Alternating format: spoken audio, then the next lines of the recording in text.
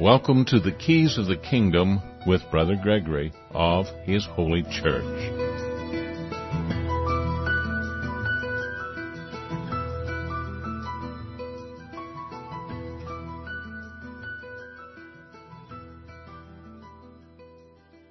Welcome to Keys of the Kingdom. I'm Brother Gregory, and we're going to talk again today about the Kingdom of God. There's a lot going on in the country, and I always try to preface a little bit of the show with whatever's going on in the news today. We're here in Summer Lake getting ready for what we call the Burning Bush Festival. It was a festival we started years and years ago. We've had people from all over the country, all over the world, come here. We'll have a few people that are actually born in other countries here again this next weekend. You'll find out more about it. I'll make some posts on the Burning Bush Festival Facebook page. And I just announced on that page that we're doing this broadcast. It won't be released on the network for at least 9 days, so if you don't get it live, you won't hear it. So we're not going to talk a great deal about the festival except for the fact that we're having it. And you can go to our Facebook page. You can go to preparingyou.com and join the network. You can go to hisholychurch.org and join the network, and you'll get more updates, and you can ask about more information.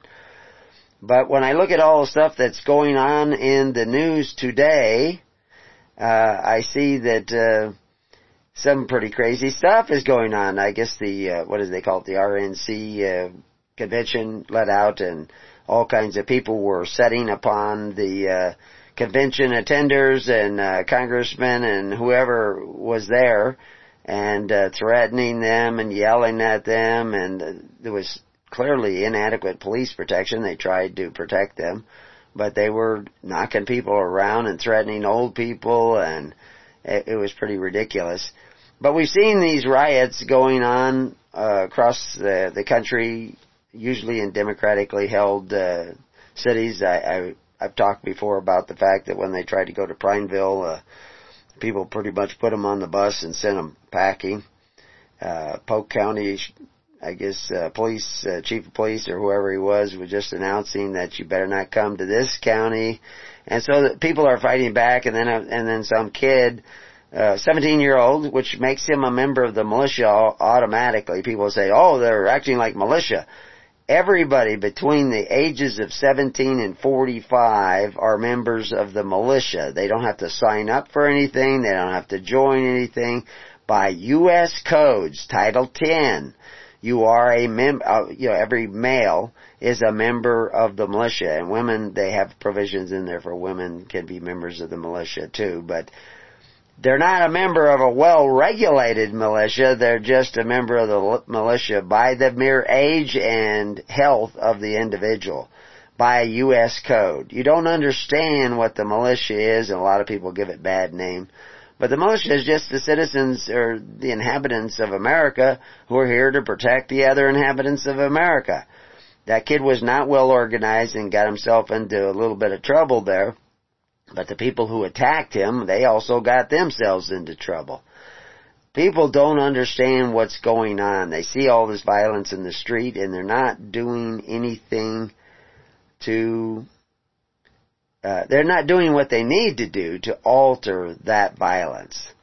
And so things are literally getting out of hand, to say the least. And so, anyway...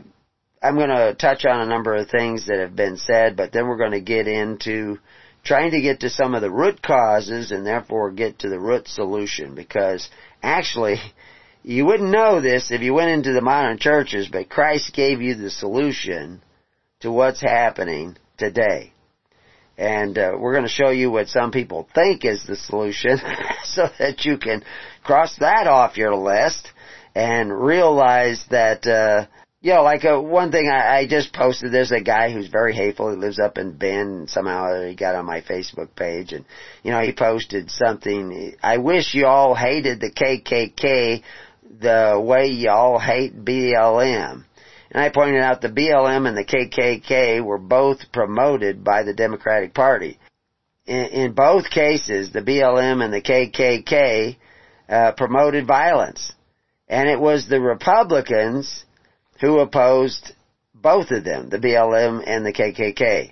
at least the violence that they were perpetrating. You'd be surprised how many people were in the KKK and why they were in the KKK. Most people don't even understand it. And about a third of the people that were lynched by the violent members of the KKK, which there were a lot of them in the South, about a third of them were white. So they weren't exclusively after blacks or anything. But it turned into an evil organization. It had some good ideas way back at the beginning, probably before it was even called the KKK, which was to try to bring order to the South because the South was totally devastated. But of course, it got out of hand. And of course, the BLM is getting out of hand. Dozens of people are dying. Billions of dollars worth of property damage, from which many people will never recover. They're not all insured. They're not. You're going to see in policy after policy during riots, you're not covered. And there are some policies already that are not covering the people because they're riots. And the people that are promoting the riots with their so-called peaceful demonstration, because that's what they're using that to turn it into a violent thing, is a terrible deal. Well, this Harley guy who is just angry individual, can't think straight because of his anger. He says the Republicans are complicit as well, as are, I'm reading this for the first time, as are all groups, the CIA, to the BLM, to the KKK, all of them. They're all complicit. Complicit in what? The militia, the church, yes, even your church, sir. Complicit in what? He believes that there's systemic racism. I think that's what he believes. He's not very articulate. He doesn't really have a position. He's just full of anger. And he can't see straight at all because he's full of anger. So I hope he turned into the show so he can hear this. But, anyway, what is complicit? Like I said, I assume he's talking about what he thinks is probably, based on things he's posted before, systemic racism. There really is no systemic racism in the United States. No significant, but there is racism. There's racism anywhere where you probably get 10, 20 people together. You may even find somebody racist coming to the Burning Bush Festival next week. I don't know. Racism is a choice of the heart. And, but there is so much misinformation out there that people cannot understand what's really going on. Emotions are running so high that people cannot understand what is going on. And so therefore, as long as they can't understand honestly, and they need to be honest to see what's going on so that they can see what the solution actually is. And the solution is Christ, but it's not the watered down Christ that you're normally seeing the modern churches, because they're leaving out some very important factors of the gospel of the kingdom that are very simple. They're not complicated. They're easily seen and understood, but they're leaving them out, and so it is creating a blind spot. And evil is not going to strike at you from where you're seeing and where you're looking. They're going to strike at you from your blind spot. And that's what we see going down. And even though the solution is right in front of everybody, they don't understand what it is because that's their blind spot. And so we're going to expose their blind spot today and try to get some of these things clear so that you can understand what's really going on. And we talked a week ago and maybe a little bit before that about this new movement that it's at WeForum.org, and WeForum stands for World Economic Forum, and it was kind of started and promoted by Klaus Schwab, who has a vision for a post-COVID world and how the economy can work with nature in what he calls the Great Reset. And, he says things like, if we want to build back better, we don't have to look back. To be a planet as we were in January 2020, we need to look forward to a whole new reality. Whole new reality. What will that reality look like? Why don't we look back? He says we don't have to look back. If you do not understand history, you are condemned to repeat the mistakes of history. And he is dependent upon a large number of uneducated, re-educated, uneducated people who don't understand nature, who don't understand history, don't understand what good government is or bad government is, don't understand the human psyche and how it works. And he is moving people towards totalitarianism. He's not very charismatic, but he may be popular in Germany, I don't know. But he has a lot of other people that are going along with him, like Akanksha Khatri, who says we can address the looming biodiversity crisis and reset the economy in a way that creates and protects millions of jobs. In other words, they got some work for you to do. And you will have a job.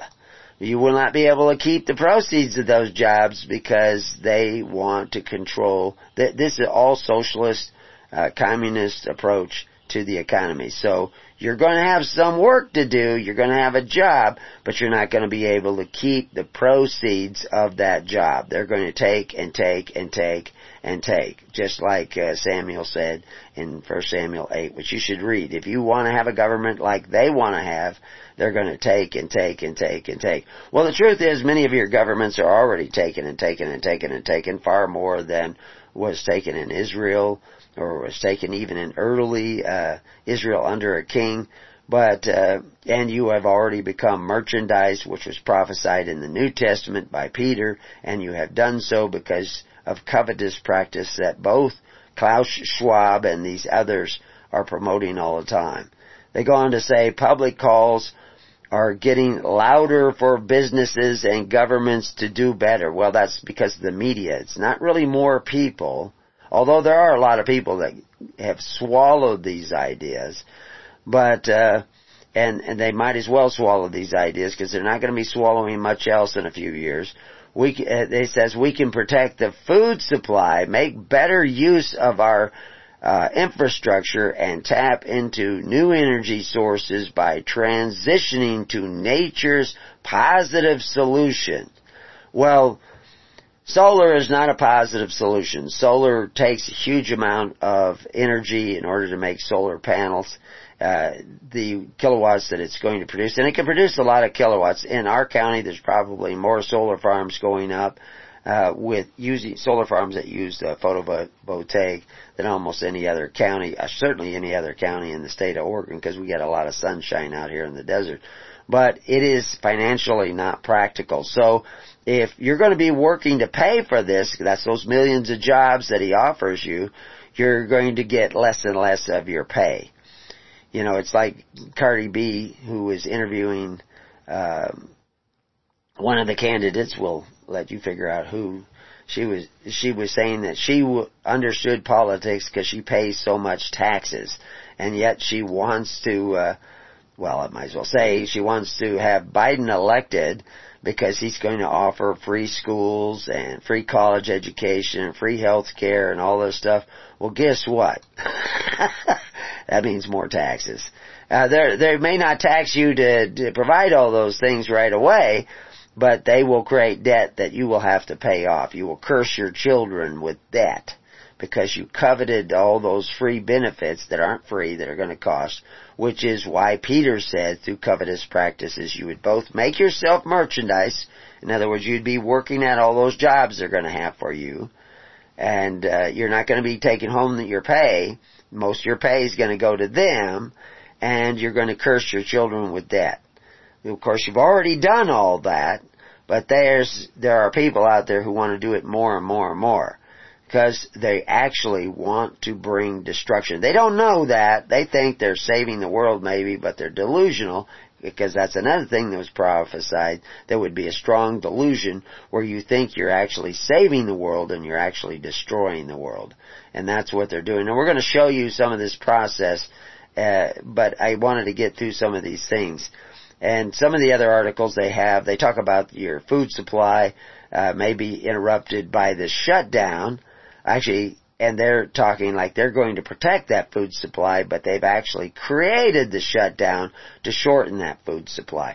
Already, people are coming out and making the statement. I mean, like, these are guys, researchers, statisticians are saying 10,000 children will die of starvation. If 10,000 children die of starvation, that means that 100,000 children are starving or more. And so how many? 10,000? That's a lot. But millions would have died with the coronavirus, right? If we didn't have a shutdown. No. And that, by the way, that statistic is 10,000 children per month. And that's just the original estimates because we don't know how far this is going. The food, we saw millions of tons of food being dumped all over the world because of the fact of the shutdown. And so that was mostly because of restaurants and immediate movement of food to different areas because of the shutdown was stopped, and they started depleting the resources that were already in the pipeline. And that's going to cause a ripple effect down the pipeline. But we're not seeing starvation yet. But you will see, we did see when there was the pandemonium of buying that there was less food on a lot of the shelves. I mean, you couldn't find flour, you couldn't find bread, you couldn't find you couldn't find toilet paper. But the good thing about running out of food is that when you completely run out of food, you won't need toilet paper anymore. So, and people don't realize what brings your food and puts it on the table is machinery.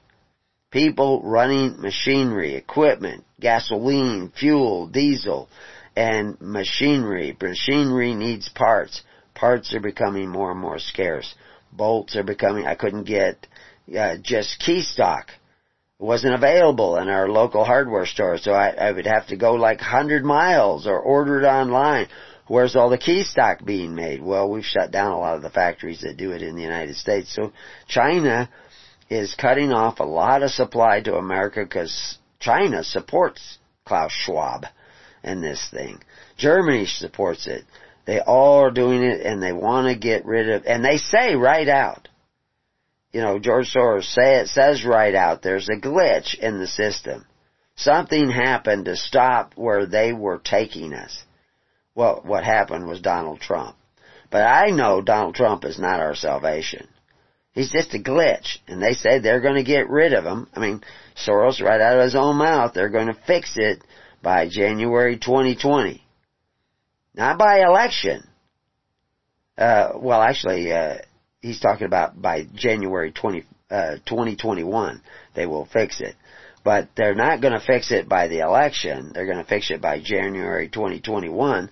And their strategy, one of their strategies, they have a number of strategies, they think that if they get rid of Trump, then they will be able to do this. I'm telling you, Trump is not your salvation. What we're telling you about, we're going to have to look back in history where they don't want you to look. We're going to tell you, but we're going to look at the present too. The solution is in your hands. It's not anybody else's hands, it's in your hands. But you're going to have to do what Christ actually said and not just do what you imagine He said. So, anyway, this food supply, you know, like if you listen to our shows, you've been listening right along. Way back, we were showing you there used to be 7 years supply of food in the United States so that Americans would not starve. It was in storage. It was all over the country. It was on farms. 7 years supply. Now, worldwide, that food supply is probably less than 30 days. It was less than 30 days before, and then now, with what's going on, and just a little bit of real climate change, which happens all the time, that food supply could become devastatingly short, and you could be starving to death. Now, am I saying this to frighten you?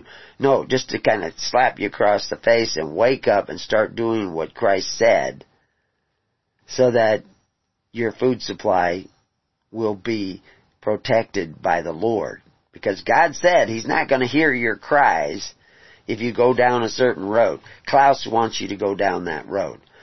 I want you to go and seek the kingdom of God and His righteousness, not seek the new world order of Klaus and all these other people that are out there talking about this. So now we're going to shift gears a little bit. Before we go to a break, I'm going to hit one more spot. You know, this whole virus thing, it's just so out of hand. I saw time and time again people worried about masks, and now we got Kate Brown is making this mandatory thing that she wants all the county commissioners in the state of Oregon to make their sheriffs start handing out $500 fines for everybody not wearing a mask. And it's just because she's trying to create this pandemonium and distraction so that you can really get hit on your blind side because you don't know what's going on. It's a distraction. It's a complete distraction. And if you want to go to an event, you can come to the Bernie Bush Festival next weekend. If you don't want to come to us, you can go down to the county roundup. We're the only ones in Oregon, maybe one of the few in the United States that are going to have a county roundup and rodeo. Some of the events have been canceled, but they're going to have it. They're going to put it on. During World War II, we got a special exemption from the president to have the roundup. We've never canceled it, and they're going to have it. And there's no fear. They say the only Corona they're going to serve with lime. But I'm sure there's going to be a backlash, but this is one of the most conservative counties. Now, again, not only is Trump not your salvation, Republicans are not your salvation. I'm not against the Democrats. I'm not against the Republicans. I'm not for the Republicans. I'm not for the Democrats. I'm for what Christ said we were supposed to be for, and that's righteousness. It's for the truth. The truth shall set you free. And what I wanted to say is, viruses are, all they are is exosomes. You produce exosomes by the billions every day. But there's all kinds of different exosomes. If exosomes from foreign creatures will put foreign RNA or foreign DNA, these little exosomes are tiny, tiny little things. They're little sacs of RNA or DNA. If you get that from other animals, most of the time it will do nothing to you. You breathe them in all the time. You play with a dog, you play with a cat, you have a parakeet, you have a whatever. Any kind of pet, you're picking up their DNA exosomes that they're releasing all the time. Most of the time it doesn't do anything. Now they also will carry bacteria. That bacteria, you can get infected with bacteria, but will keep you healthy or not healthy. What will make you healthy or not healthy is your natural immune system that has ways of protecting you from these foreign things that will get into your system. Your kids play on the floor, they will pick these things up. They play in the dirt, they will pick these things up. But you have a natural protective system within you. Just like I said, the real solution for the problems of the world is within you already. And it's when you interfere or obstruct that natural system that you get sick. It isn't because there's a virus around. It isn't because there's that's around all the time. It's because your system is interrupted. Well, we're interrupted. We'll be right back to Keys to the Kingdom.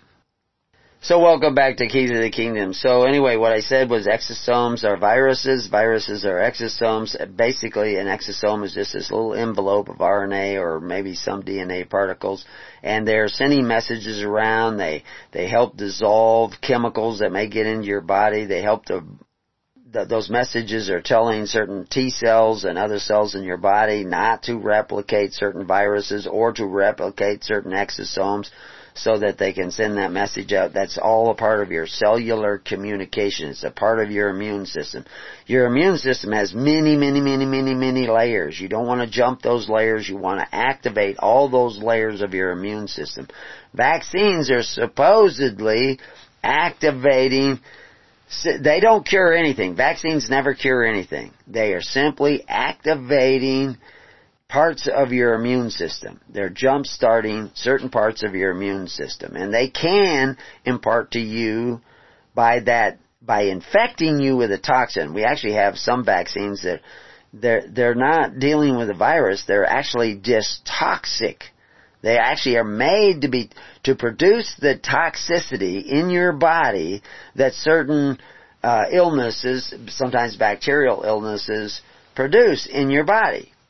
Like lockjaw is tetanus. It is that bacteria growing in a part of your body that, because of, you stepped on a rusty nail or something, and that often carries tetanus. Tetanus is all over the place. Any place you have horses, you have tetanus. And if you get that tetanus in a puncture wound, that bacteria can start to grow in your body, and your immune system may not get to it because of the damaged tissue, and it's a puncture wound and it's deep inside and you can't wash it off because it's deep inside. That's why it's important to wash out puncture wounds, and your body naturally will do that if it bleeds. That's what the blood is supposed to be doing, taking out those infections that may feed on your damaged tissue and create toxins, toxoids. So some of the vaccines that they have created are just the toxin from, like tetanus. And what they're doing is punching that poison into your body. That's what they're doing, to create an immune response. What's that immune response? Your body's going to start producing exosomes that will break down that poison.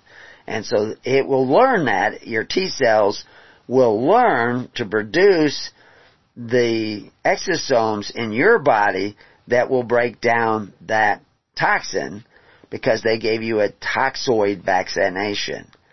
But if you're out there playing all the time, your body's going to learn to do that anyway. If you're out there working and involving yourself and interacting even with animals sometimes in a wholesome sort of way, your body can naturally learn. And that's all the vaccine is doing. It's trying to jumpstart your body to do this. Unfortunately, they're jumping over some natural processes which will become weakened when they do that. But that's a little too complicated to get in this little short point. But the point is, the only reason you call an exosome a virus is that particular virus can get into the cells of your body and produce an immune response. If it overproduces an immune response, then you end up with autoimmune problems, or you end up with what they call a reaction. You get a high fever. It may cause damage to your nervous system. If you're doing it to small children, they may become autistic. They may, like I say, develop autoimmune problems because they overstimulate it. There are a lot of other things that can overstimulate your system. That's why you have to learn how to calm your system down, and the Spirit of God can calm your system down. And that's why you don't want to be hating, you don't want to be angry, you don't want to hate the Democrats, you don't want to hate the Republicans. Some people just hate everybody. Like that fellow I mentioned earlier in the show. He hates everybody. It's everybody's fault. It's everybody's fault. I've never heard him say anything that isn't full of hate. And that's what you see a lot of times coming out of the left. I'm not going to say Democratic Party, but you see coming out of the left. They're just screaming and they're hateful and they don't want to listen to reason and they want to shut you up because they're filled with hate. Now that same hate can be found on the other side of the equation too. Because Christ is not in the middle of that equation. It's not like too far right, too far left. We're trying to find some middle ground. No, Christ is above that because He adds something extra to the gospel of the kingdom, which the modern church has been neglecting in spades. And that's what we want to get down to before we get to the end of this show. And if we don't get all the way to it, we'll cover it in the afternoon show, which will get on the network at preparingyou.com. We'll let you know where that is. Join us on Facebook, His Holy Church on Facebook.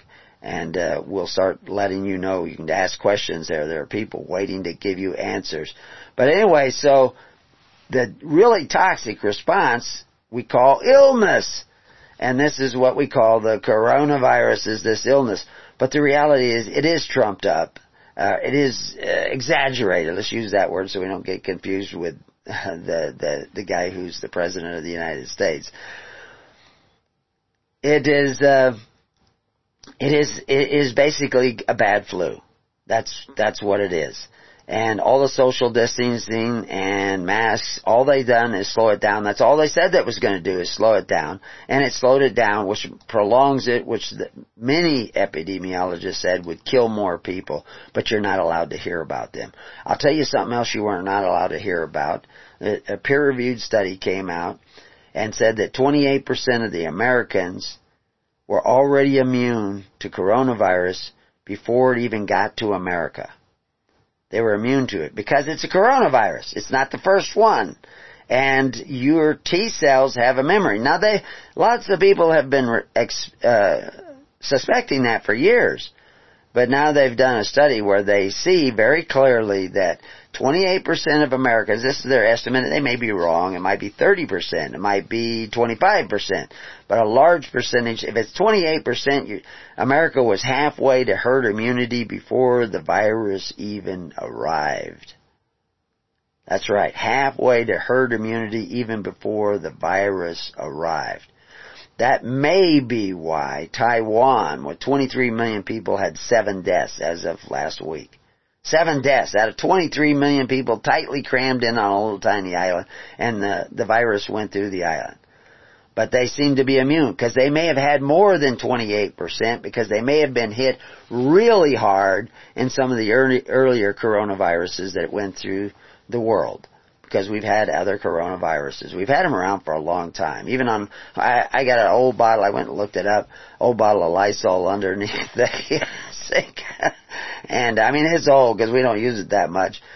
And, it said it kills coronavirus. So it's been around for a long time. It's not new. And so what's happened is your T cells, the T1 cells, T11 cells, and it's mostly, this virus mostly attacks T11 cells. It really doesn't attack it. It's not even a living thing. The virus isn't even a living thing. It's just a little envelope of code, and we are mailing out those little exosomes to everybody all the time. All animals are doing it. They're shedding them all the time. And what's happened is that couple of your cells might start accepting those as if the message in the envelope was meant for you. It's misaddressed. For some reason it has those little feelers on the end, and your cell takes it in and starts replicating it. Your body has secondary things of immune that will go and turn it off. And turn off the cell itself. And then send out messages that, no, you're not supposed to replicate that, and then suddenly you've got immunity. And it will go out and destroy those replicated versions of exosomes because they will identify them. And it's so complicated. But you don't have to know all the complexities. Your body just does this already. But so many people have become immunity deniers. Anybody who tells you we can only return to normal with a vaccine is an immunity denier. They don't believe in the true nature of things. Like Klaus does not believe in the true nature of things. He wants to change nature. And of course, we talked last week, just go back to our other shows when we talked about the new RNA vaccination and also the DNA vaccinations that are lurking in the wings. They will alter.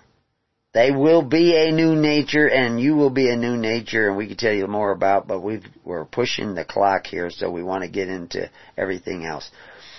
This is what I saw, too, that I brought down. I haven't even got to what I was going to talk to you about. I put together notes last night based on something that somebody told me, but I haven't even got to those yet. But I saw this tweet from Ryan Fournier.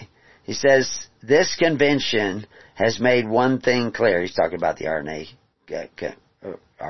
convention, the Republican National Convention, but RNC convention. Donald Trump must be reelected. Our civilization depends on it. No, it doesn't. It absolutely does not. And he may not be elected. I don't know. I'm fine if he's elected. I'm fine if he's not elected. Things might get rough sooner if he's not elected. But your civilization depends upon you thinking a different way, which John the Baptist called repentance. What was that way you were supposed to be thinking?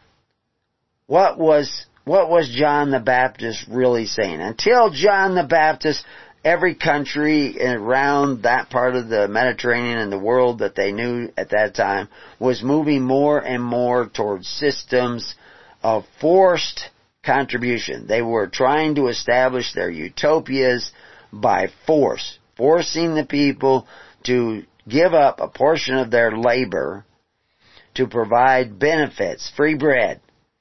And it destroyed Rome.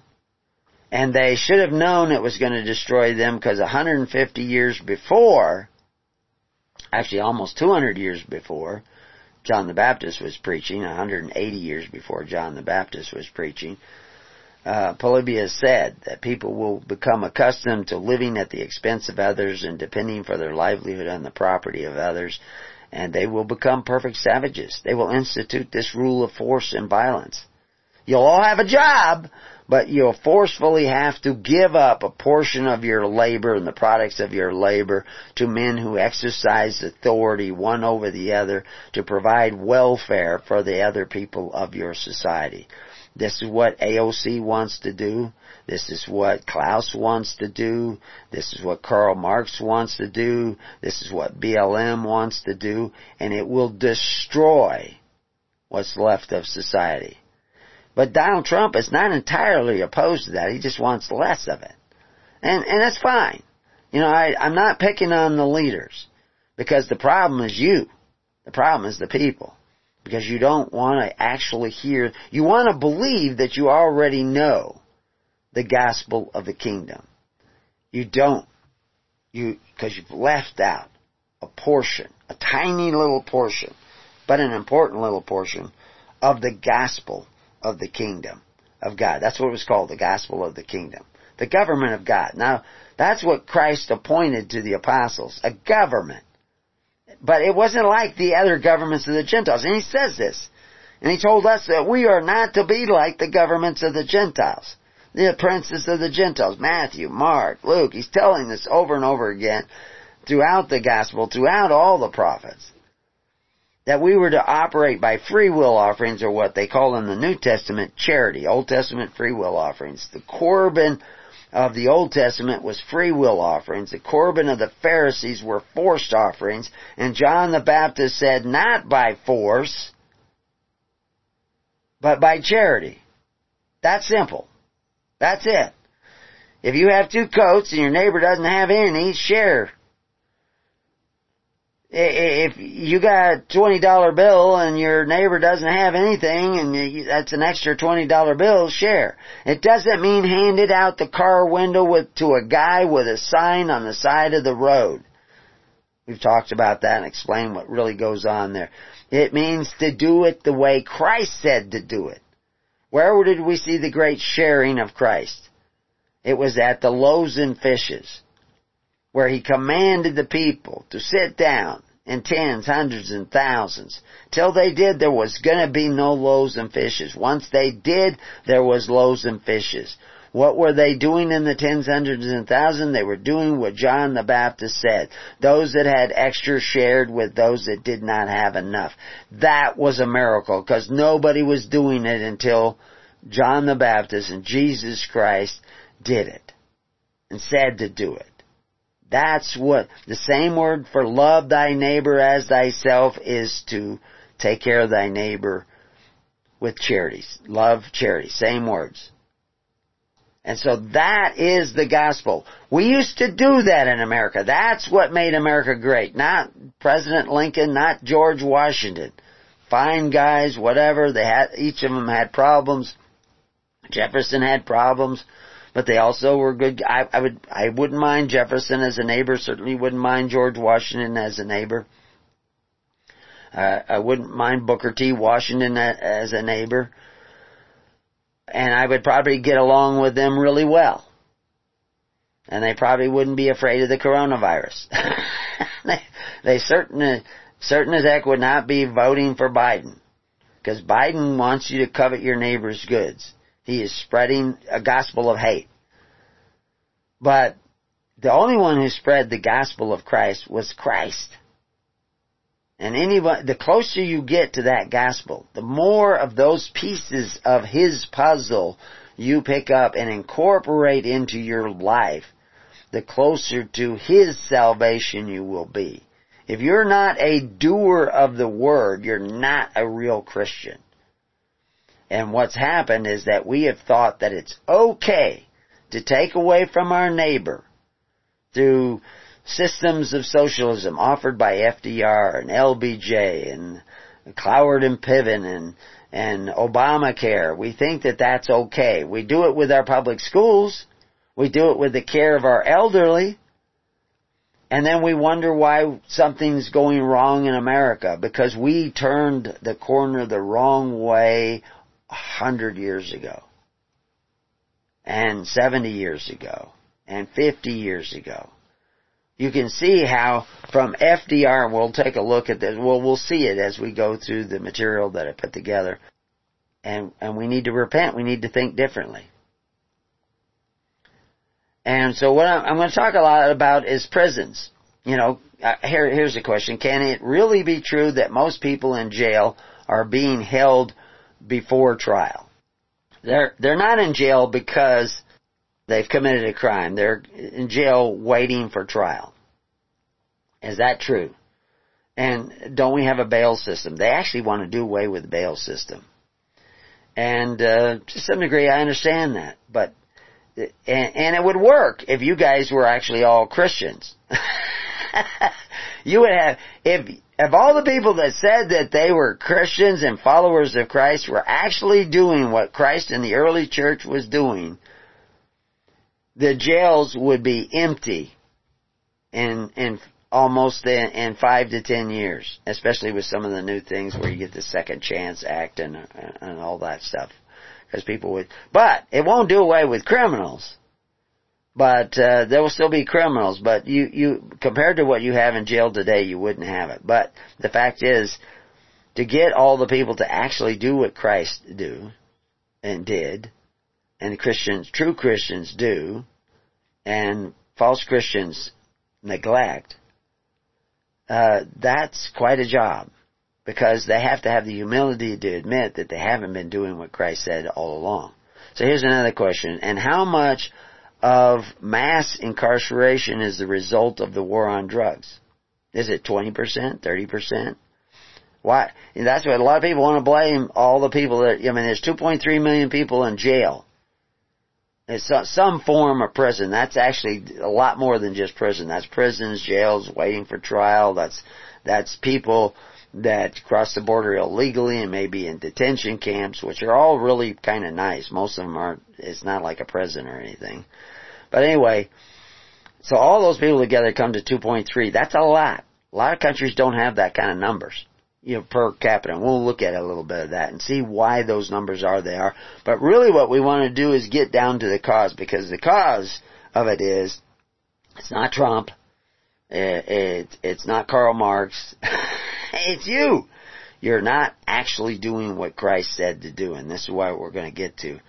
And it's a shocker how simple it is, how uncomplicated it is, how obvious it is if you actually look at the text and look back in history a little bit so you know what the text actually means. You'll have to find out what pure religion actually is. You have to find out what religion actually is. What's the meaning of the word religion? Because it's not the same today as it was 200 years ago in America. It's quite a bit. It's almost the reverse. I mean, it's almost unrecognizable. The definition of religion, as you would read it today, is so different than the definition of religion 200 years ago that you wouldn't even recognize them as defining the same word. And that's easily proved, because we can crack open that dictionary and we can Google it and find out. And we point it out all the time, and people, you get the deer in the headlight look, because it just stuns them. Because, and it wouldn't stun them so much, and unfortunately it makes some people angry. Sometimes they're angry at me, sometimes they're angry at the people who told them the wrong definition. Don't be angry. Fear not. Be angry not. Judge not. This is because Jesus knew that anger and fear are the different sides of the same coin. They're the same coin. And if you're angry or afraid, you're going down the wrong path. We are not preaching a gospel of anger or fear. I just heard early this morning that the Hodge twins, they're kind of crude at times, but I kind of like them. I think they're kind of funny. And so I don't always share their stuff because they get a little too crude, but they're talking to an audience, that's fine. I mean, like, you know, Michael Knowles, I don't agree with him all the time, but he says some stuff. What I'm interested, what I find absolutely fascinating is that the Hodge twins were both liberals. They were on the left. They were socialists. They were Democrats, and they changed. It's like an anomaly. You see them changing. What I want to do is see you changing. And waking up to the truth. Now, can we wake up the Hodge twins to the rest of the truth? But anyway, they're about to be, you would expect Facebook is going to shut them down. That's what they're about to do. And they've tried to not, violate community standards. But in the notice, I thought it was amazing. They used to call it deplatforming you. When they shut you down, took your 10 years of videos that you have up, which is your livelihood, they just shut it down overnight. They used to call it deplatforming. In the notice, they actually sent, this is the evil will always tell you what they're doing. They actually say they're going to depublish them. Well, if they're depublishing them, that means Facebook is a publisher. It's not a platform.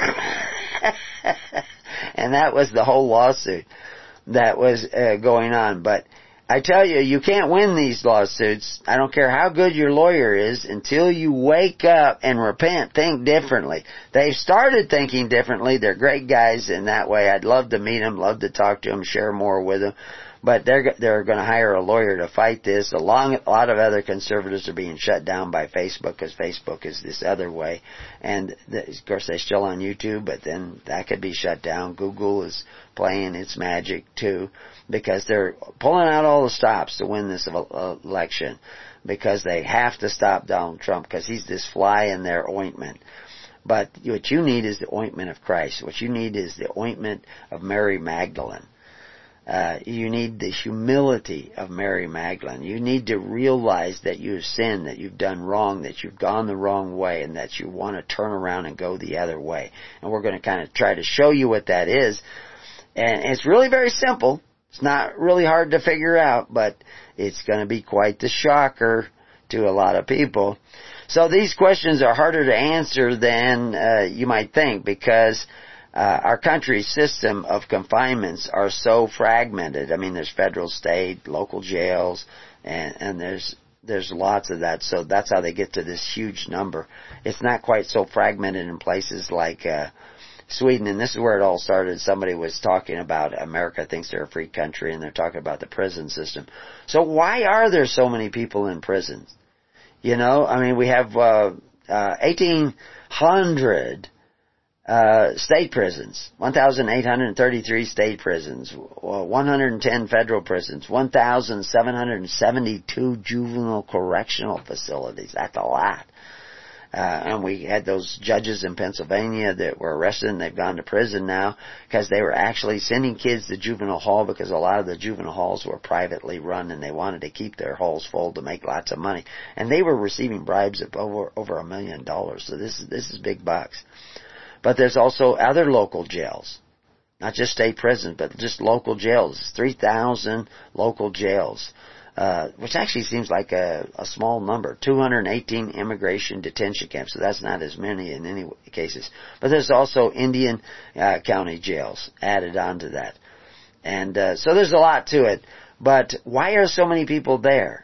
And there's all kinds of people offering solutions and explanations, and we're going to look at all these, well, not all of them, but a lot of them, hit the high points, so that you can see the contrast, because some people are saying it's this, and some people are saying it's that, and it's actually neither one.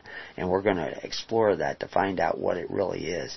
So, it says about every year, 600,000 enter prison gates. 600,000 people enter prison gates. But people go to jail 10.6 million times each year. So that's not prison. That's just going to jail. Not a lot of them are bailed out the next day. And why are they? There are all kinds of different reasons. Jails, they're kind of churning people in and churning people out constantly. And a lot of people are put in jail that should not be put in jail. But what's the numbers? Where is the real problem? And why are the numbers seemingly so high? I mean, this actually even includes people with mental illness and everything. So you have to kind of not only look at the statistics, but find out how the statistics were gathered and what they are. But we're going to take a look at actually very simple cause. And we're going to dispel some of the myths that are not the cause of this high number of people in prison when we come back to Keys to the Kingdom. Well, welcome back to Keys to the Kingdom. So we'll just look at, I was looked at some of these statistics, and I looked at a number of countries, but I just wrote down Sweden's statistics. You know, they only have about 10 million people in their country. They were for a long time kind of a homogeneous community. I mean, they have a few ethnic groups in their communities, but they don't have millions upon millions upon millions of immigrants coming from all sorts of different cultures. But they are now experiencing immigrants from other cultures coming into their country.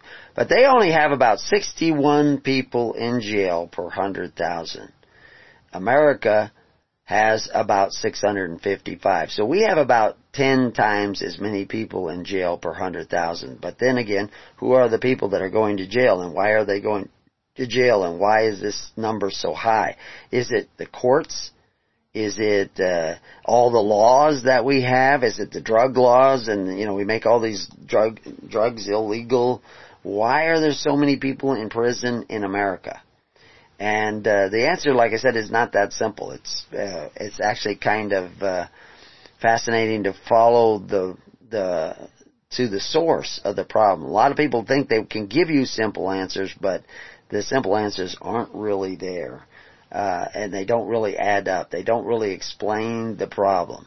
But anyway, the reality is Sweden, they have about 27% of those people are pre-trial detainees. They haven't even been convicted of a crime yet. And so that's a quarter, more than a quarter. In America, it's less than a quarter. It's only about 22%. So that accounts for something, but it's certainly not going to account for the 650 compared to 61 people per 100,000. They also have a little less females in jail, more males. Part of that is probably due to the fact that some of the immigrants are in jail, and most of the immigrants are not female. Now that may change over a period of time. I was wrong when I was first analyzing these. I didn't read one of the numbers right. They only have, they actually have about 22% of their prisoners are foreigners. And that, of course, is because they're a member of European unions, and foreigners can go up there and kind of get away with murder up there, and they commit a lot of crimes. We have lots of foreigners in here, but we have been bringing in a lot of people who are foreigners, but we don't call them foreigners anymore because we have one of the most generous immigration policies in the world. We have accepted more immigrants than almost any other country, and it's because everybody wants to come here to this supposedly systemic racist nation. Blacks want to come here. Why do they want to come to the systemic racist nation? Because it's not systemically racist. I mean, there was back in the Jim Crow days, but that wasn't really the cause of the problem. So what is really going on? So anyway, we only have about 5.2% of the prison population are foreigners. So anyway, what can we learn from those statistics, and what do they tell us? Actually, they don't really tell us that much. It might make you think, what it will do is really give you the desire to ask a question, which is, why do we have so many people in jail? 650 people per 100,000 in jail. Now, of course, again, that's not prison. A large percentage of that are detainees because of the fact they've been arrested for something, but they'll be out within 24 hours. Maybe it was drunk driving. Maybe it was, some sort of domestic dispute. There's lots of reasons to be put into jail overnight, and then you may go to a trial that doesn't even end up in jail either. And you may be dismissed. And you may be found innocent. So yeah, we have lots of arrests, but why do we have so much crime? Is it more crime? Are we having more crime? Because now if you look at some of the crime statistics, crime has actually been going down. So why do we have so many people in jail per capita? And that is really the interesting thing. And then, of course, when you're talking about crime going down, at what point are we talking about? And where is all the crime coming from? Like 50% of all the murders in America are almost 50%, or some statistics show more than 50%, some show just about 50%, but around that area is a small percentage of the black community.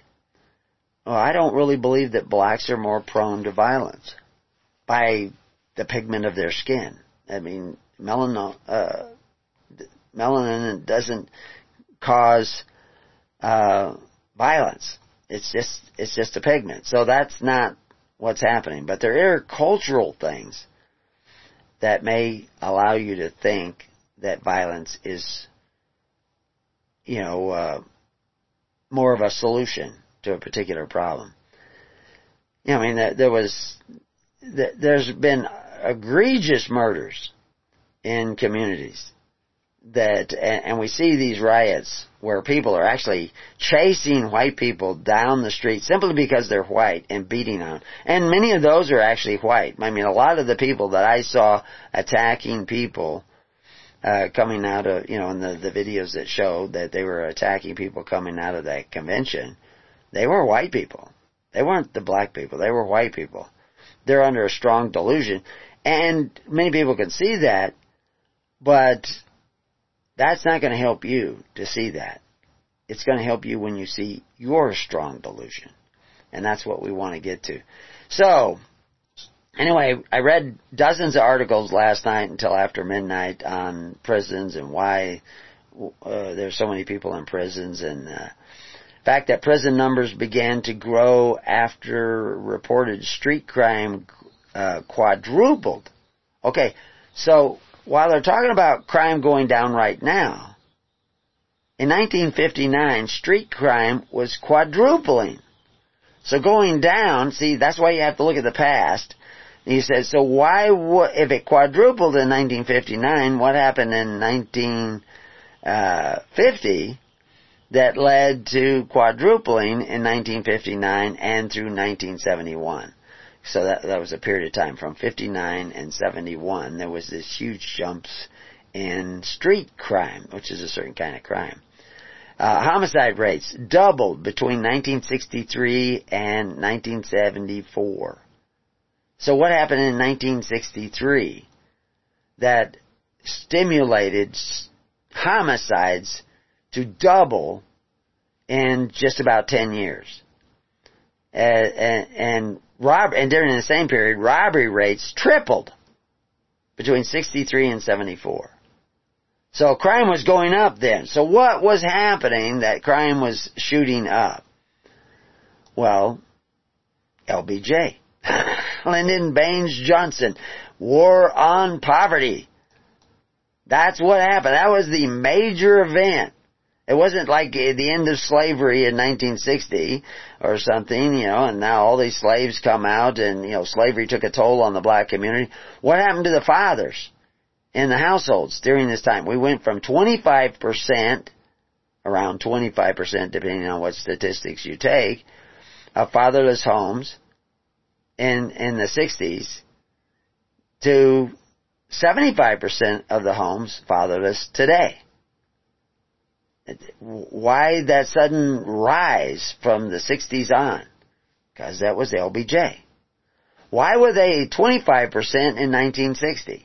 Well, if you go back to 1903 and you look at their surveys, only about 3%. 1906, only about 3% of the black community families were fatherless. And so between there, and that's 40 years after the end of slavery. And only 3% of the black families are single-parent families. 3%. Well, we know that at least 1% of that, and maybe 1.5%, is due to the death of the father. So it's not father abandonment. It's just natural causes. And then people get remarried, and then you have two parents again. And so that was going on all the time back then, but what happened that increased that number? And if you look at the rise of those numbers, and you can go back in the statistics, it was FDR. FDR and his own New Deal, like Krause's New Deal. This is undermining the fabric of society. What is the fabric of society? It's the family. That's where society is born. It's born in the family. Black Lives Matter is against the family structure. They want to destroy the family structure.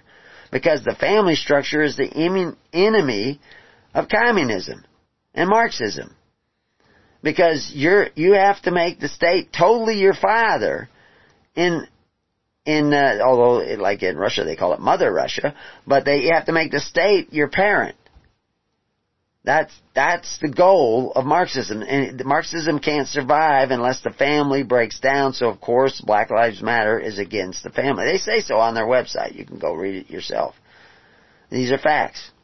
There's some more facts. If all black drug offense prisoners were released today, because that's what everybody tells you is it's the drugs, the war on drugs. It's put all these black people in jail. And I'll admit it, Kamala Harris put a lot of people in jail, a lot of black people in jail, young black people in jail because of drugs. And she bragged about it. She's not going to brag about it right now because she's running for vice president. But that's what she used to brag about. But if Democrats didn't have double standards, they'd have no standards at all. Now, I could say the same about a lot of Republicans. I know people that know that Kate Brown is not the legal governor. She's in violation of Article 2, Section 22. But they won't stand up for what's righteous and enforce that because that means their pet-friendly guy would have to step down too because he's also in violation. The reason that the citizens of Oregon passed that into the Constitution back in 1991 is because they could see this legal corruption of people taking bribes and calling them campaign contributions to alter life in Oregon. So they got this in Article 2, Section 22, that you can't take more than 10% of your donations from outside of the district or the state in which you live. It's an unclassified felony. You're a felon if you violate that, and it's just a matter of math.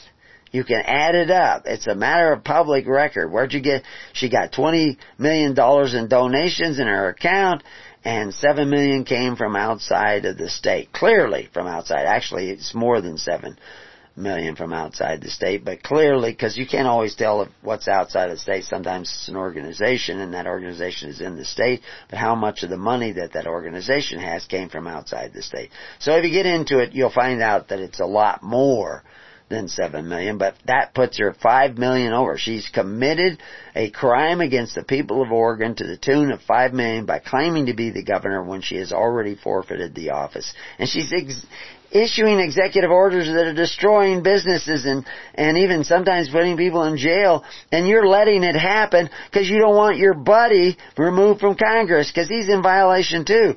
Well, the fact it was made an unclassified felony, so you can classify it in the court. If your buddy is $10,000 over or $1,000 over, you probably don't have to remove him from office. You could remove him from office. He's not going to go to jail or anything. But she's $5 million over. So you can classify that as 5 years in jail. It's up to the courts. Most courts, I know judges who would rule against her and say she's not the governor. Now she'll appeal it, and then it'll go up to the state Supreme Court. 5 of the judges that are on the state Supreme Court she appointed, they have to recuse themselves. Because if she's not the governor, they're not on the court. So that takes you down to about 2 guys get to decide this. If they can't decide it, guess where it goes? It goes to the Supreme Court. Meanwhile, all her executive orders are kind of on hold. Because we don't know if she's the governor or not. I know she's not the governor. And a lot of other people know that she's not, but they don't have the character. They have become so weak. And this is go back to the exosomes. If you're dependent upon vaccines rather than natural contact, rather than the exosomes from your parents who are already immune that can be spread to you and make you immune, that everybody knows that. The mother nurses her child, that child is picking up immunity. The baby goes through the vaginal canal at birth, he's going to have better immune system than the child that's taken by cesarean. Doctors say this. CDC says this. because they're going through the natural process. Vaccines are outside of that natural process. They might give you some immunity, but you're skipping part of the process and weakening part of your immune system. This is what's happened. You've depended upon the government. Why doesn't the Secretary of State remove her from office? Because the Secretary of State was appointed by her, is already infested with the exosomes of unrighteousness. You have to become infested with the exosomes of righteousness. That's why Jesus breathed upon, now we don't want to carry the metaphor too far, but Jesus, that's the first thing He did, was breathe on the apostles and said, receive the Spirit of, the Holy Spirit. If you're not willing to seek the kingdom of God and His righteousness, you're not willing to seek the righteousness of Christ in your government, in your society, in your community, then you're not going to receive the blessings of Christ. You're under a strong delusion that you're actually a Christian and a doer of the word when you won't even keep your word. These men are sworn to uphold that.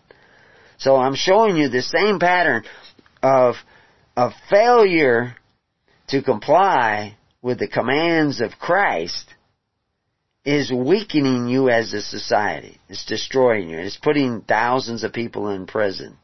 It's allowing crime. People are going through the streets and committing crimes with impunity, and nobody will stand up. And then when some 17-year-old boy tries to stand up, he screws it up. And maybe through no fault of his own. Because he isn't well regulated. What does that mean? If you went back to when that was written in the Constitution, the word well regulated doesn't mean the militia is regulated by the president or the federal government. It means you're well organized. And that's one of the very first things that Christ commanded that we do, is to get well organized. He did it at the loaves and fishes, when He commanded His disciples to make the people sit down in tens, hundreds, and thousands. Why? Because that's how you get well regulated. You regulate yourself. It wasn't the apostles saying, you go sit with him, and you sit with him, and you sit with him. It's that you guys organize yourselves, because we can't exercise authority one over the other. We're forbidden to do that. But we insist that if you want a daily ministration, other than by force, by the Marxists of the world, you have to sit down in the tens, hundreds, of thousands, and that's the way the early church was organized for 1,000 years. And then somebody came along and said, no, we're going to build big cathedrals and everybody's going to sit in pews and they're going to listen to us. That's not what Christ said. That we're going to have ministers, we're going to tell you who your minister is going to be, we're going to exercise authority, we're going to get together with the kings, and we're going to crown kings over you, and if you don't do things the way we do, we're going to punish you. That's where Ambrose was at. That's where a lot of other people were at. But that's not the church established by Christ. Church established by Christ sat down in the tens, hundreds, and thousands, created a daily ministration, free bread, and a daily ministration, but the free bread was provided by charity. When we got away from that in America, we weren't so great no more. You want to be great again, you got to get back to that. You can't just elect a president and he becomes your salvation. You got to, somebody, a minister in another country was talking about, like I wanted to tell the people where he was applying for his passport that he was actually a citizen of the kingdom of God. But he's applying for a passport. He's not well regulated. Well, he's regulated, but he's not well regulated in the kingdom. He's not well organized in the kingdom. Because he's not sitting down in the tens, hundreds, and thousands and taking care of one another through faith, hope, and charity. I know guys doing the same kind of thing here in America and Oregon here, where they think they're a part of the kingdom of heaven, but they haven't sat down in the tens, hundreds, and thousands. They're not living by love. They're living by rebellion. They're angry at the system. But they don't really love Jesus until they do what Jesus said. You have to be a doer of the word. And the word was, sit down in the tens, hundreds, and thousands, create a daily ministration based on faith, hope, and charity that not only takes care of the free bread that may occasionally be necessary, but also the extra coat, the housing, do the same in meats. That's what John the Baptist said. They were setting up a government that a voluntary government, an intentional community that operated by faith, hope, and charity. That's what they were doing. But if you read John Pfaff, professor of law of the Fordham Law School, he actually says, going back to the question we asked just a few minutes before we did that little rabbit trail and come back to here, that if you released all those prisoners, did you come up with a figure yet? All those prisoners that were, all the blacks that were in jail because of drug offenses, that's 1.4% of the population of the jail and prisons. That's not going to make a difference. That is not where everybody is coming from. It isn't because of the increased crimes and drug and all that stuff. But there's something else going on. And we've already really told you, I don't know if you put it together, but we'll approach this from a couple of different angles and look at a couple of the other myths that people don't understand. Now, be honest, John Pfaff, he blames the reason so many people are in jail is because of the conduct of the prosecutors that has driven prison growth in recent decades. Not drug policy. Prosecutors, much more aggressive in throwing the book at people. Now, that's another thing is that when you start counting crimes, you know, you've seen it on the news where somebody's charged with, they got like a list of 11 charges against them. Many of those charges are overlapping. The guy did one act, but it becomes 11 different charges. Well, that's going to change your criminal statistics. Because you have all these different charges. So he gets convicted of this one and this one. They're doing it because if I don't get him convicted of this, I get him convicted of that. And there's different penalties with each one. And they try to put them all these different charges. It's not like I shot the guy. You know, you violated his civil rights by shooting the guy. So that's one deal. And then you shot a guy, you had a gun in your hand. And you didn't have a right to the gun. And so that's another violation. And so they turn one act into a dozen different violations. And that skews the statistics. But the reality is, in my experience lately, prosecutors, and we see it actually just recently in the news. I mean, some guy punches a woman out right in church on camera, and the prosecutor doesn't want to. I mean, a woman doesn't even know. She's just walking back from communion, and he just punches her. Big, huge guy standing there just punching her because he doesn't like what's going on. Most of the people aren't in the church. They're watching the church service with cameras because of the crazy, goofy shutdown. But they're not going to prosecute him because it wasn't that big a deal. What's a big deal to her? That's assault. That should be prosecuted. Oh, we don't want to do that because he's black, you know, and we might have riots and everything. Well, long before stupid things like that, I was watching, even in Lake County here. The DA's dropped charges, doesn't want to prosecute this, doesn't want to prosecute that. It's too much work. Like, it's become the trend. I see it up in Portland for a long time now. During the riots, it's just magnified that it's letting people run rampant, beat people, smash things, burn things, cement cops into a police station, try to set it on fire. Oh, we don't want to arrest them. We don't want to prosecute them. It's crazy. So now you're seeing it's not aggressive prosecutors, it's the reverse. So anyway, let's look at 5 myths. I don't know if we have time to do it before the break. We're going to probably run out, but we'll look at a couple and it gets more interesting as we go along anyway.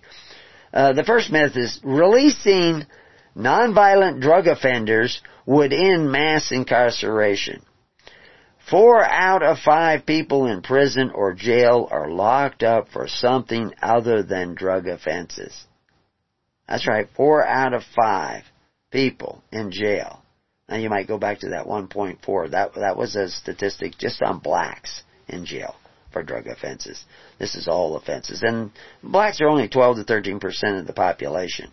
So the idea that 50% of the homicides are black on black homicides, well, that's just unbelievable because I know, most of the black people I know, they're not killing anybody. So it's a tiny little percentage of the black community, and it really has nothing to do with black.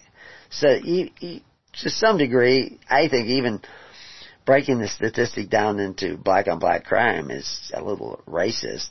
But it's a way of gathering statistics, and I can accept it. As long as you don't think that it has anything to do with the fact that the person's black. It has to do with FDR and LBJ and all the so-called Christian churches that let the daily ministration being taken out of their hands and put in the hands of men who exercise authority because they were slothful in the ways of Christ. What made America great is we not only took care of all the needy of society through faith, hope, and charity and philanthropic organizations that we created from the grassroots, but we actually even built prisons. Prisons by donated money. All the schools were built by donated money. The public education was mostly funded, vastly funded, by not tax dollars, but by private charitable contributions. That's what funded public schools. It was just public schools because we let anybody come. Harvard. Anybody could go to Harvard. You didn't need a student loan. They had scholars. If you could keep up the grades, you could go to Harvard. You could go to Princeton. It was in their charters. They didn't turn anybody away because they were poor. That's what made America great. Student loans, that's what's killing you. Borrowing money from the Federal Reserve in order to provide benefits that you're not willing to pay for is cursing your children. These are basic things. You just don't get it. So that myth that somehow nonviolent drug offenders would end mass incarceration, no, it wouldn't. No, it wouldn't. It wouldn't, because 4 out of 5 people are in prison and jail or locked up for something other than drug offenses. And there's more to it than that. So we're going to look at some of the other. We're going to look at some of the costs, why people is it even cost effective to put people in jail? Of course, you're doing it, if you're funding it by tax dollars, you've already abandoned Christ. But what is this real solution? Can we cover all that? In the next half hour, be there and find out. Well, welcome back to Keys of the Kingdom. So, what does it cost to send somebody to prison? I always pointed out in shows way back years ago, I was showing how somebody stole $600. He was out of college, he was out of money. His roommate had left, so he was stuck with all the rent, and things were just, I think he lost some of his hours at the part-time job that he had, and he wasn't going to be able to finish all the money. You know, if you don't finish the class, you don't get the credit, and it doesn't help, so you've invested all that money, and he was just, he was starving and trying to finish it, and somebody left their purse sitting next to him in an auditorium, and he looked in and saw there was cash, and he pulled out $600, and he actually stole the purse and took the money out and threw the purse away. And he wasn't a very good thief. He'd never stolen before, but they caught him. Somebody saw him and went right to him, and he immediately confessed to the police, went to court, and got 2 years in jail for stealing $600. Not second offender, third offender. He was white. So it wasn't because he was black, like a lot of people would jump to that conclusion. And it came out 2 years later, no job, record. The woman never got her purse back. She never got her $600 back. And what did he paid his debt to society, right? It cost us over $100,000 to put him into jail and put him on parole and to try him for a $600 robbery. What on earth are you doing? He couldn't hire a lawyer, so he had to give him a lawyer, and that is not paying your debt to society. That is putting society more in debt. So there needs to be some kind of reform. You can try to do it through regulating from the top down, but that just gives more power at the top. Or you can start changing the nature of society and end up with wiser judges, wiser cops, wiser prosecutors, and maybe wiser students. And if you were in the tens, hundreds, and thousands, he could have gone to church and they would have helped him out. But he isn't that way. He's dependent upon the government, and the government incarcerated him to the cost of $100,000 or more. So it's insane. But it's because you fundamentally altered the nature of society when you decided to look to the government as your sugar daddy, as your father, as your provider, instead of your family and a community of families that gather together in free assemblies, caring about one another as much as they care about themselves. God don't care about your philosophy. God don't care about your politics. The nature of your being, the way you were created, is to be a gregarious soul that gathers with others, caring about their rights as much as you care about your own. If you don't do that, and you won't do that if you keep looking to the government to solve all your problems, you will go into bondage, which is where you're at right now. So anyway, looking at Britain figures. Prison system per year is funded by $1.9 billion. That's their prison, I said dollars, pounds sterling in Britain. 1.9, that's almost 2 billion pounds sterling. And so the financial cost of crime committed per year by criminals was estimated at 60 billion pounds sterling. Now, the 2 billion pounds is going to be a, cost of imprisoning people. It's going to be on the head of government. Government's going to get to go and tax you, force you to contribute. Remember what I said, American prisons used to be built by charity. Wow. That's when we were great. That's why Tocqueville came over here to look at the American prison system. They weren't all built by charity, but they were actually built by charity. There were many prisons that were effective because they also housed the mentally insane, the slothful, the incompetent people. And so it was important that they were built by charity in order to bring in compassion. I don't want to get too sidetracked, but of course that doesn't mean that just because you built it by charity that it will be a compassionate institution. It still takes that daily ministration of the facilities to bring in that compassion, because I can show you very quickly, and we've got lots of studies and we've done programs on it, that having somebody incarcerated under your power will corrupt the guards by the very nature of humanity. But occasionally you do have to incarcerate people to protect themselves. You never incarcerate to punish. You incarcerate to protect. In the kingdom. In the world, they want to punish you because they judge. They want to judge you and punish you, and they want to play God. And of course, when the guards want to play God, bad things happen. So anyway, but cost effectively, the $60 billion that's going to cost the taxpayers because of the crimes committed is relieved by putting more people in jail. But you may be kicking the can down the road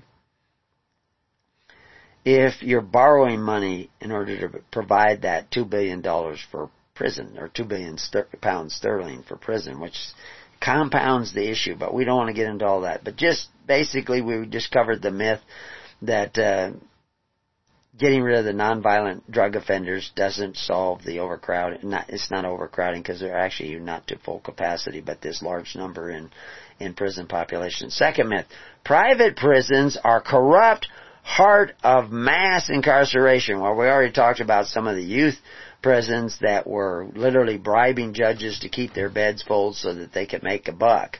And so lots of kids were going into juvenile hall, and when they go into most of these juvenile halls, because they're built for profit, they're not built by charity, they're going into these, and what happens is that they come out more corrupted because they're put in with all the corrupt people. It's kind of like Cuomo and Whitmore governors sending sick corona patients into convalescent, forcing them to take sick corona patients. That's kind of like giving smallpox blankets to the Indians.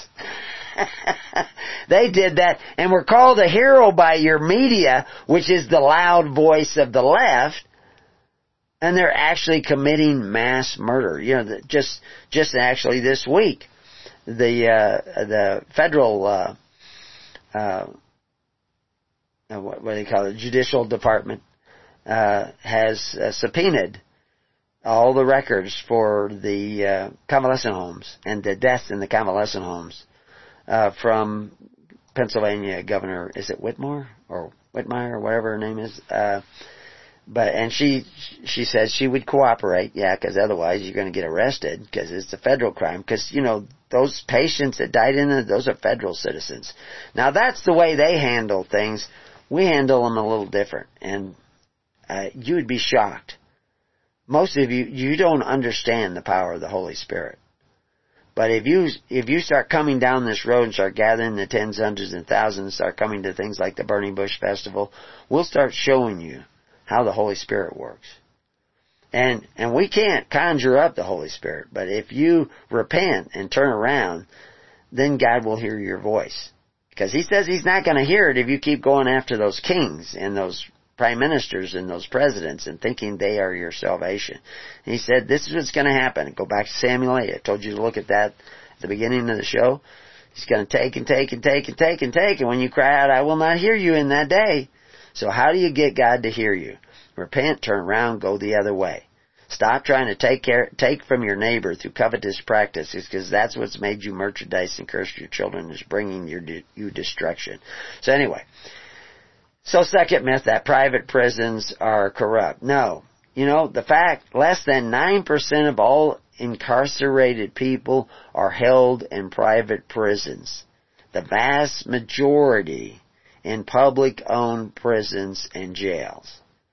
Now, there used to be private prisons. Now, these private prisons are still public prisons because they're paid by the government. Again, when I was talking about prisons in America, some of the prisons in America were entirely funded not by government, but by private contributions. Therefore, the people who did it still had control. It's kind of like that Article 2, Section 22. The people got that passed. But the people today, 30 years later, they haven't got the gumption. They don't have the character to enforce the law the other ones put in place for you. And the only reason that got in place is because they kind of caught the power corrupt elite asleep, and they got it passed. Well, they're about to change that, and you're sitting on your hands waiting for next year. It may not ever happen, because they have a plan to remove Article 2, Section 2, and castrate it so that it will no longer be a threat to them.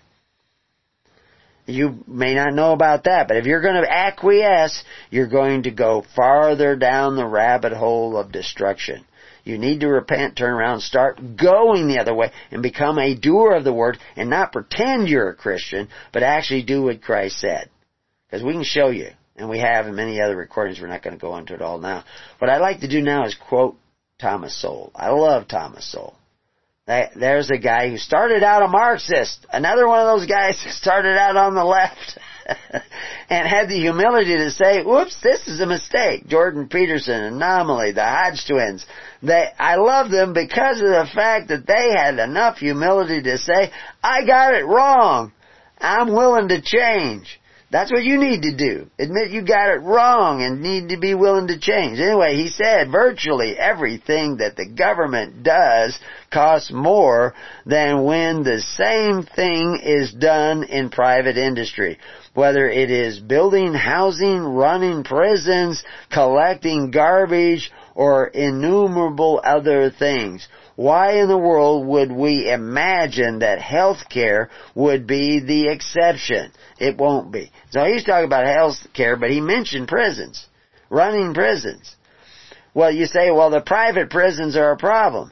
Private prisons aren't that problem. They're not that private. They're being funded by the government. So the government is the watchdog. If you were donating money to create the prisons, it would be different. But now we can't jump to that point. You can't even educate your kids. You can't even take care of your parents without the government. You know, that's why you think you can't survive coronavirus without a vaccine. You ain't been using the gifts of God. You haven't been using the wisdom of God. You haven't been seeking the kingdom of God and His righteousness. You've been seeking the little congregation and its self-righteousness, thinking that they're saved because they believe in Jesus. They're not going to do what Jesus said. They're not going to live like the early church. They're going to live like the Pharisees, by men who exercise authority one over the other. That's going to provide them with their daily bread. And you know, Social Security is not a pension fund, and we've showed that. I mean, did you read the book? Did you read the Social Security Act? You know, that's something we might talk about a little bit this afternoon. We'll definitely talk about it at the festival, because I'm gonna read something that I wrote this week at the festival. I'm not going to read that online. It's too much information. You won't get it. But show you that, you know, nobody who signed up for Social Security read the Act. And the fact is, the Act has been changed every other year, or maybe almost every year since. And they don't have to give you a single benefit, but they can keep collecting from you, and that's the terms that you signed up for. It wasn't like Joseph wrote it. I know the guy who wrote it. I read his book, why he wrote it, how he wrote it. It's not insurance. That's not its purpose. But anyway, but it's numbered you just the same, and you think you can live without that number? Give it a shot. No, there's a lot of repenting that needs to go on. So let's look at the third myth before we run out of time here. Third myth, prisons are factories behind fences that exist to provide companies with huge slave labor force. Well, no, not really. They may become that. That's what Klaus wants. He just doesn't want to have to buy the bars, but he wants you to become his huge slave labor force, because that's what he's going to do. He's going to protect your jobs, but he's not going to protect your wages. You're going to have to work for less money because he's got all these free deals he wants to hand out. That's the bait. You know, I mean, it's like the pig going out and buying the corn to put in the bait that traps him. So anyway, simply put, private companies using prison labor are not what stands in the way of ending the mass incarceration, nor are they the source of most prison jobs. Only about 5,000 people in prison, less than 1%, are employed by private companies through the federal PIECP program. 1%! And I can tell you that they're not always the best workers in the world. But it's good that they do something, because the whole idea of prisons, the way they're set up now, is bad. But we're not getting into that topic. We're just trying to dispel some of these nonsensical myths that they have. So anyway, there are some that work in state-owned prisons that do get wages. They don't amount much because you're supposed to take out the room and board, but sometimes they grow in their own food and all that kind of stuff. But that's still only about 6% of the people incarcerated in state prisons. So no, that's not what's going on. People say that, but they're doing it in order to push a narrative, just like they did with COVID and just like they're doing with the riots. So again, I wouldn't have to tell you all this stuff if you had already repented, 30, 40 years ago when we started showing people what they've missed in the Bible, is that you're supposed to have a daily administration that takes care of all the social welfare of your community through faith, hope, and charity.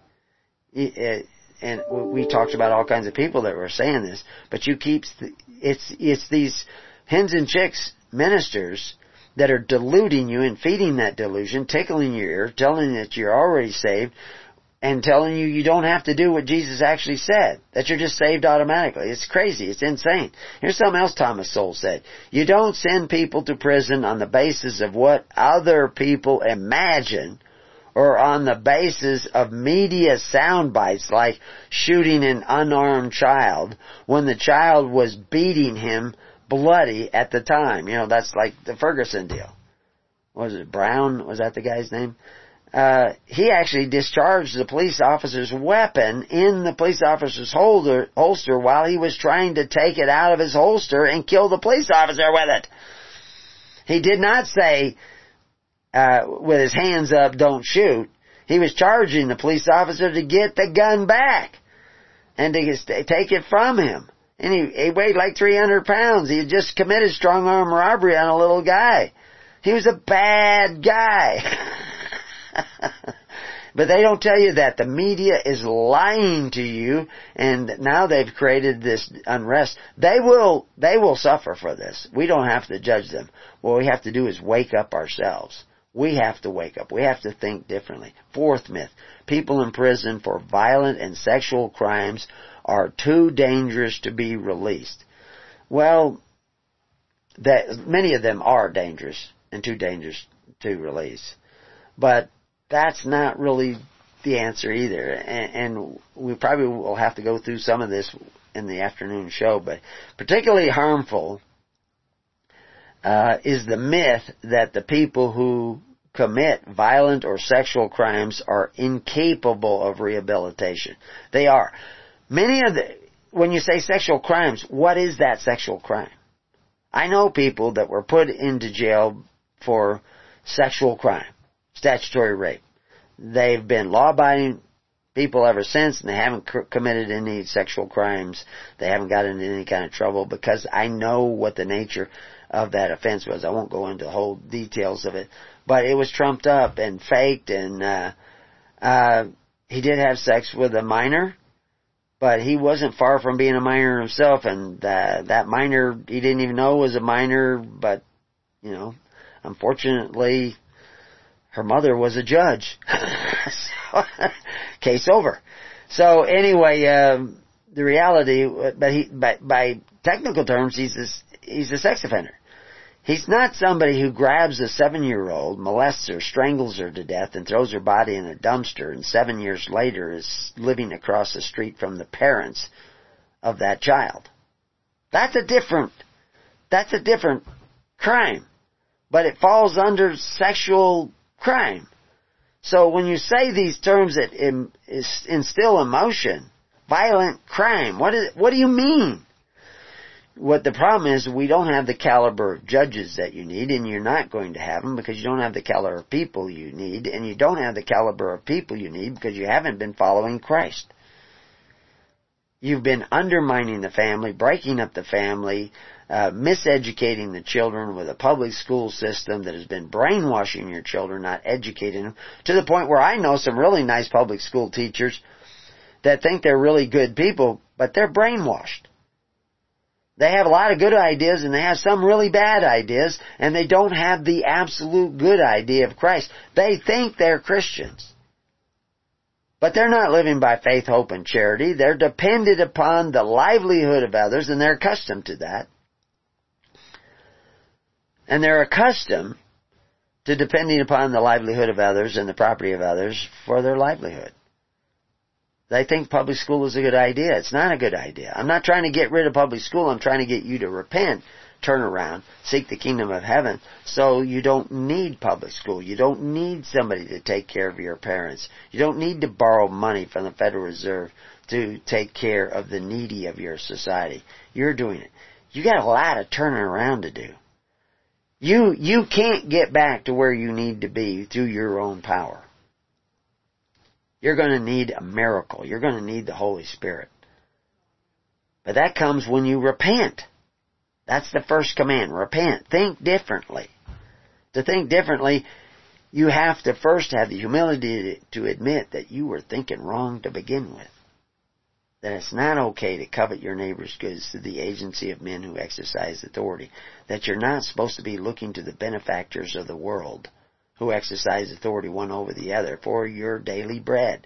You're supposed to be going to church and providing that daily bread as much as possible through faith, hope, and charity, not force, fear, and fealty, because that will make you merchandise and curse your children, which is where you're at. That will give you the mark of the beast. The mark of the beast is not forced upon you. They create a system where you might die if you don't have it. You might not be able to make a living. You might not be able to get a job. So you've already really got that. But tomorrow you may have to take a vaccination to get that job too. You don't take the vaccination, you don't get the job. You don't get to fly on the plane. You don't get to shop in our stores. What's in the vaccination? Nanoparticles. That's little tiny little robots that can assemble, and I could go by with my phone and tell whether or not you've had the shot. That's right. I could scan you Wherever you get the shot, you can actually get the shot with a Band-Aid. Did you know that? They can actually put a Band-Aid on you, and you will get the shot because it has little tiny micro needles in it. Now, to get you going on it, they've decreased the dose because the original people that got the original test strong shot, all of them got sick. 20% of them had to be hospitalized. They were so sick. So they've decreased the dose, but they're already saying you're going to have another shot in 6 months. And maybe in 6 months they'll say, well, they need to have that shot every 3 months. And you never know when they're going to add more nanoparticles or what nanoparticles. But those nanoparticles, just being exposed to a frequency, can reorganize themselves. And I can tell if you've had the shot just with my phone. You know, once I have to put the software in, but I can scan you. If I have a, smartphone that can scan your arm and tell whether or not you've had the shot. Oh, don't have the shot, can't come in. They're already training you. They're shooting everybody with these little laser deals to take your temperature. So everybody's getting used to, I gotta get lasered before I go into school. I gotta get lasered before I go into school. I gotta get lasered. We had somebody in Australia, he had to get laser temperature taken before they would load a pallet on his truck. They don't have to get within 20 feet of him. Why do you have to do that? Oh, well, we were told. So we're jumping through that hoop. Well, tomorrow it's going to have to scan to see if you had the vaccination. Do you have those nanoparticles that are in you? Did you know that the nanoparticles that are in you are going to be patented? So you're going to be patented? Is that the mark of the beast? You actually have the mark of the beast. It doesn't have anything to do with nanoparticles in your arm. It has to do with the spirit of wanting to force, being the beast, the spirit of the beast, wanting to force your neighbor. You need the Spirit of God. You need the mark of God. That's the Spirit of God, and the Spirit of God is that I want to take care of my neighbor and protect my neighbor through faith, hope, and charity instead of force. That's what John the Baptist, that's the immersion you need. We didn't even get to the fifth myth. And I'm not going to get to the fifth myth. You have to do that in the afternoon show. Till then, God bless. Peace on your house.